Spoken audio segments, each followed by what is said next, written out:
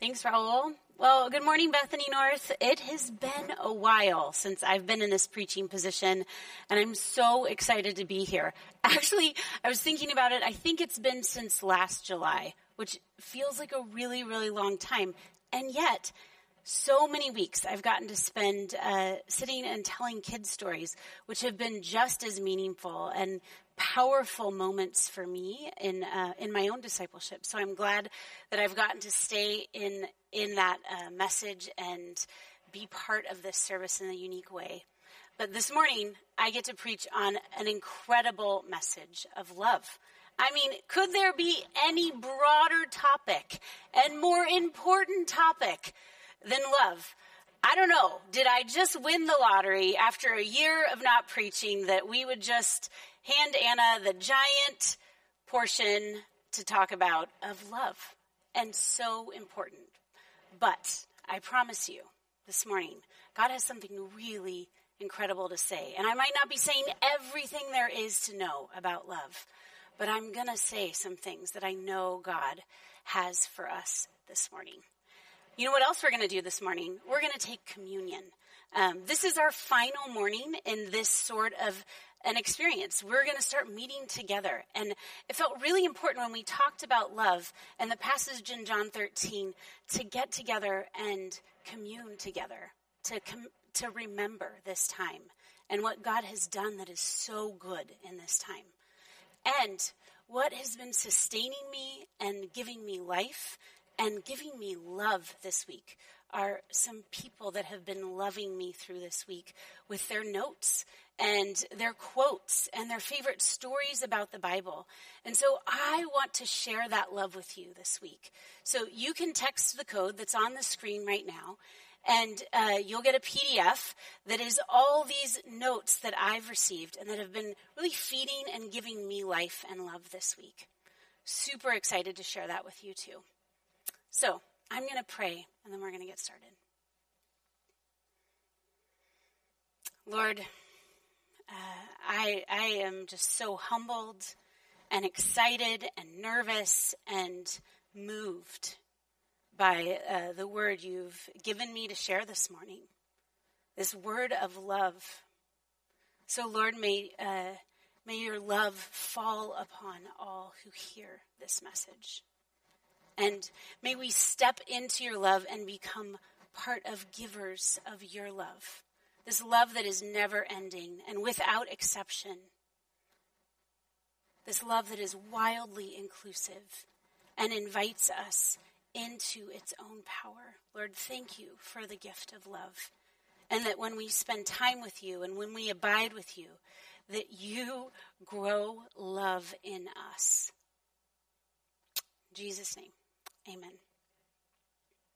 So in our family, we have always prioritized having dinner together, sitting down at a table together, and as many nights of the week as possible.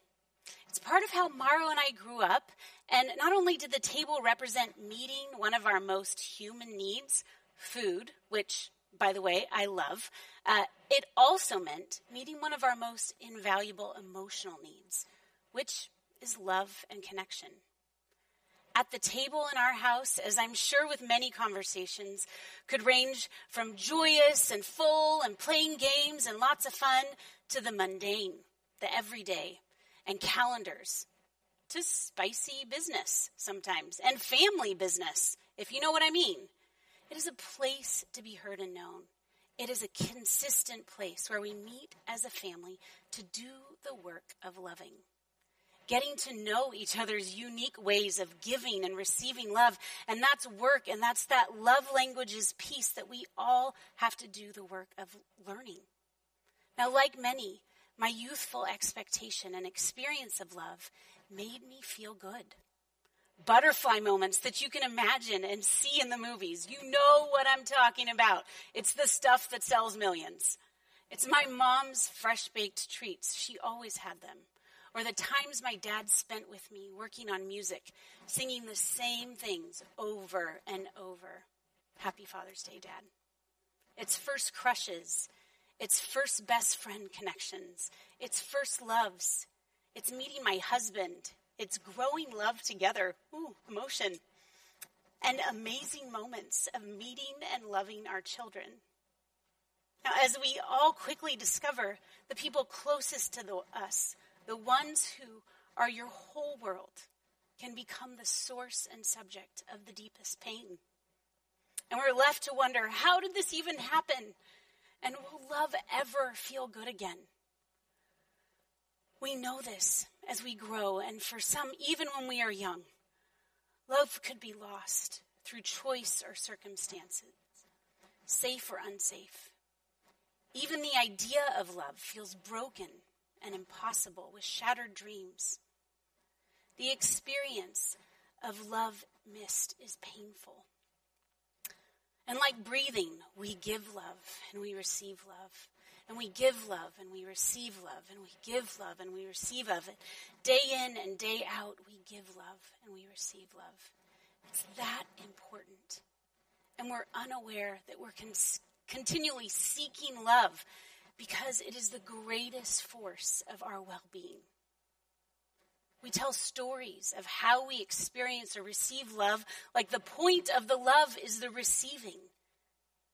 But what if, when we produce love as a fruit of the Spirit, we join with Christ to be a giver of love, not focused on receiving? As God's love flows through us, it is without end or in need of receiving. My big idea today is that we experience and participate in God's love by giving love with no expectation. So let's dig right in. Back in John 13, I give you a new commandment, that you love one another. Just as I have loved you, you also should love one another. By this, everyone will know that you are my disciples, if you have love for one another.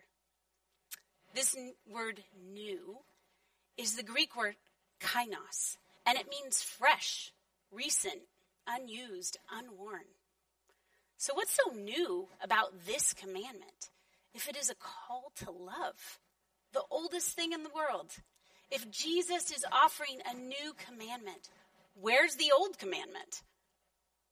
Let's look back in our Bibles just to Matthew 22, when his disciples asked him, "What is the greatest commandment?" Jesus replied, "Love the Lord your God with all your heart, with all your soul, and with all your mind.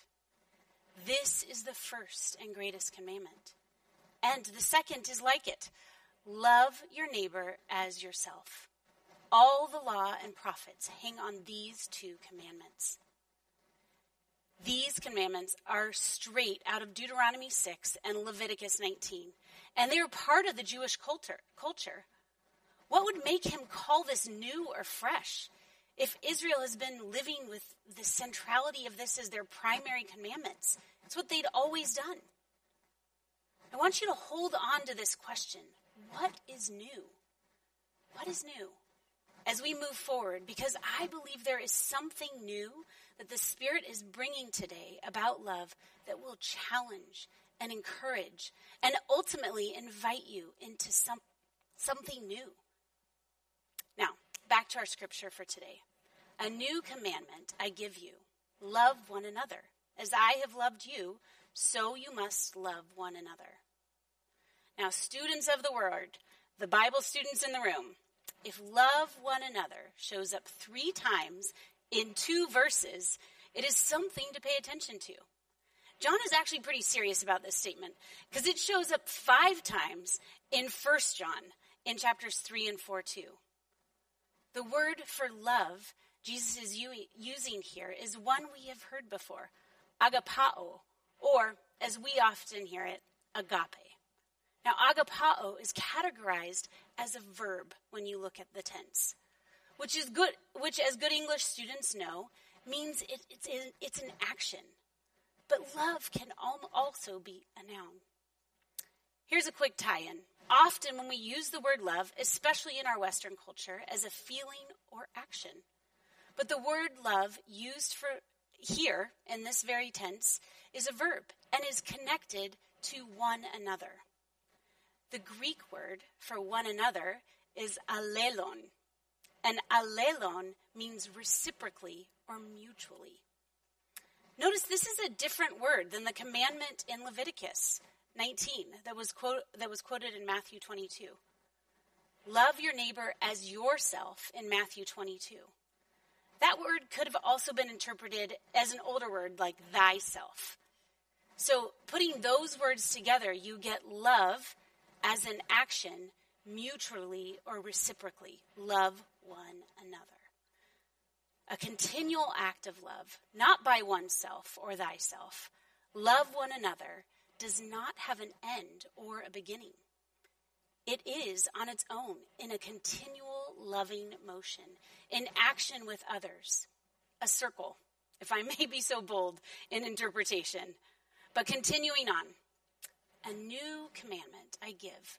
Love one another as I have loved you. So you must love one another. The context where we find this commandment is just as important as the beginning, because this is the beginning of Jesus' last meal with the disciples. This is his final speech. He's leaving nothing out.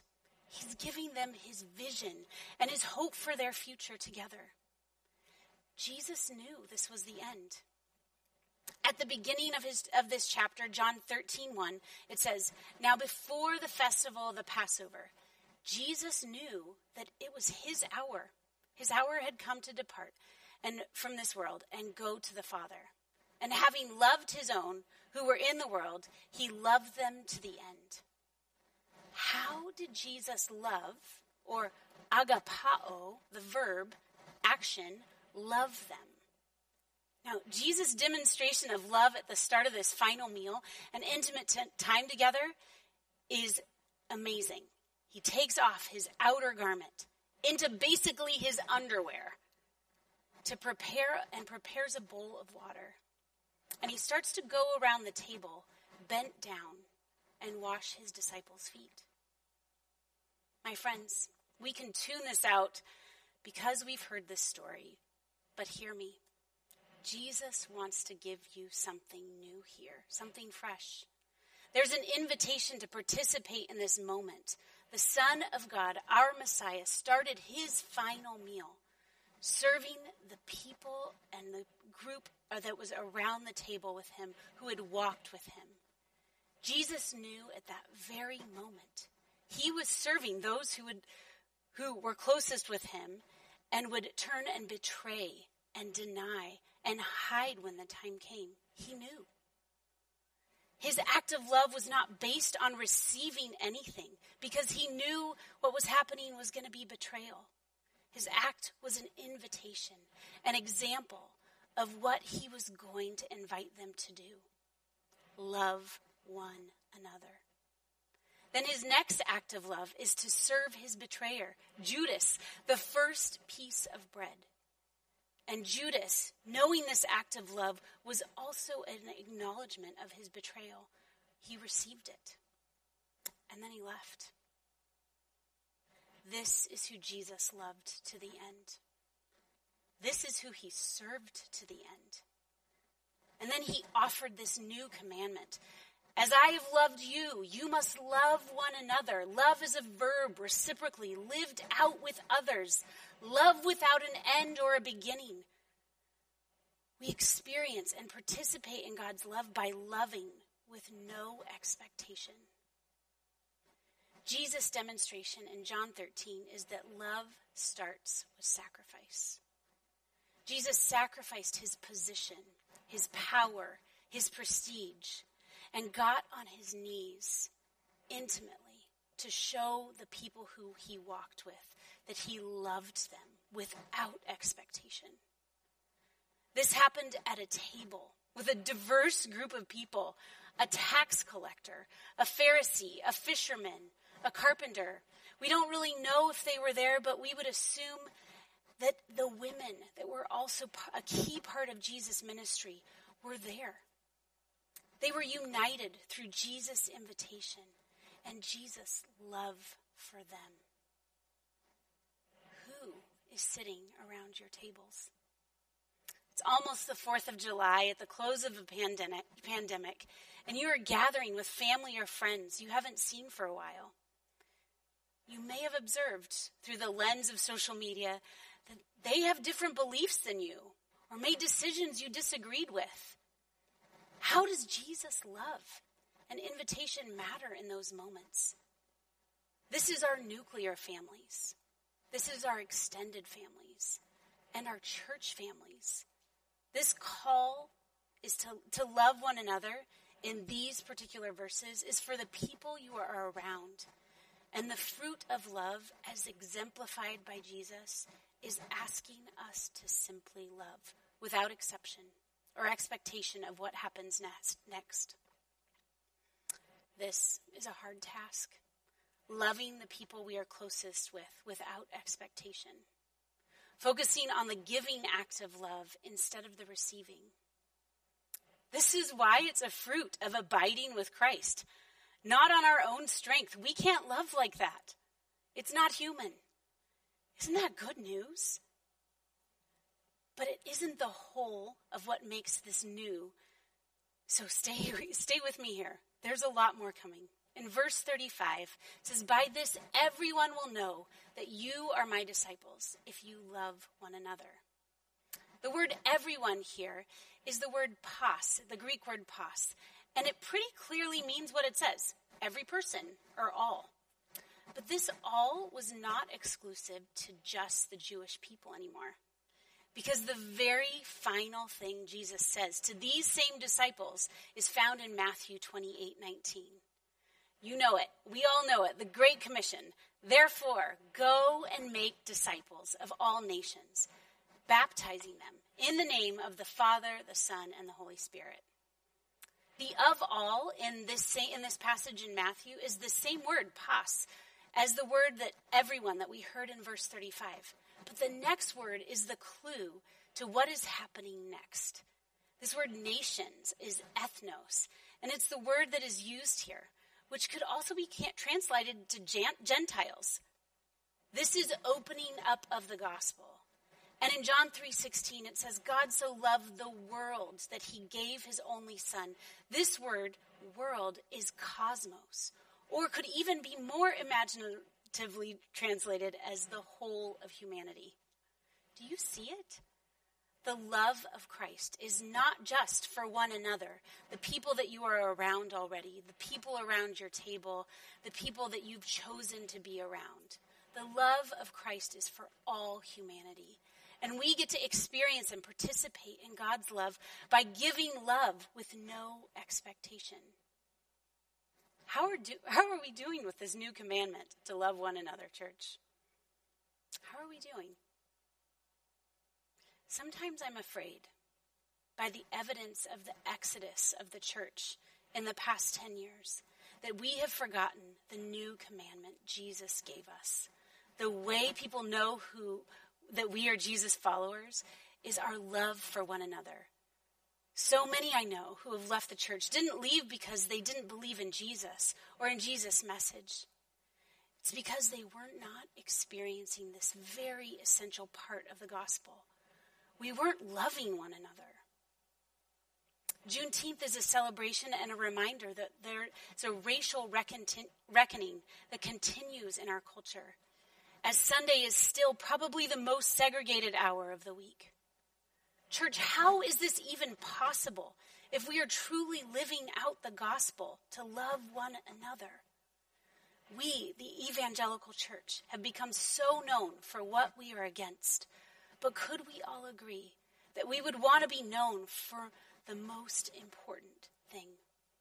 Love and loving one another. Could we experience and participate in God's love by giving love with no expectation? It is upon us then to take stock not only of who's sitting at our table, but who is not present, and ask the curious question of why. Why not? 2.5 years ago, a theologically diverse group of leaders and pastors I am a part of started what is now called All at the Table here at Bethany that continued to developing a pastoral response for LGBTQIA teens and families.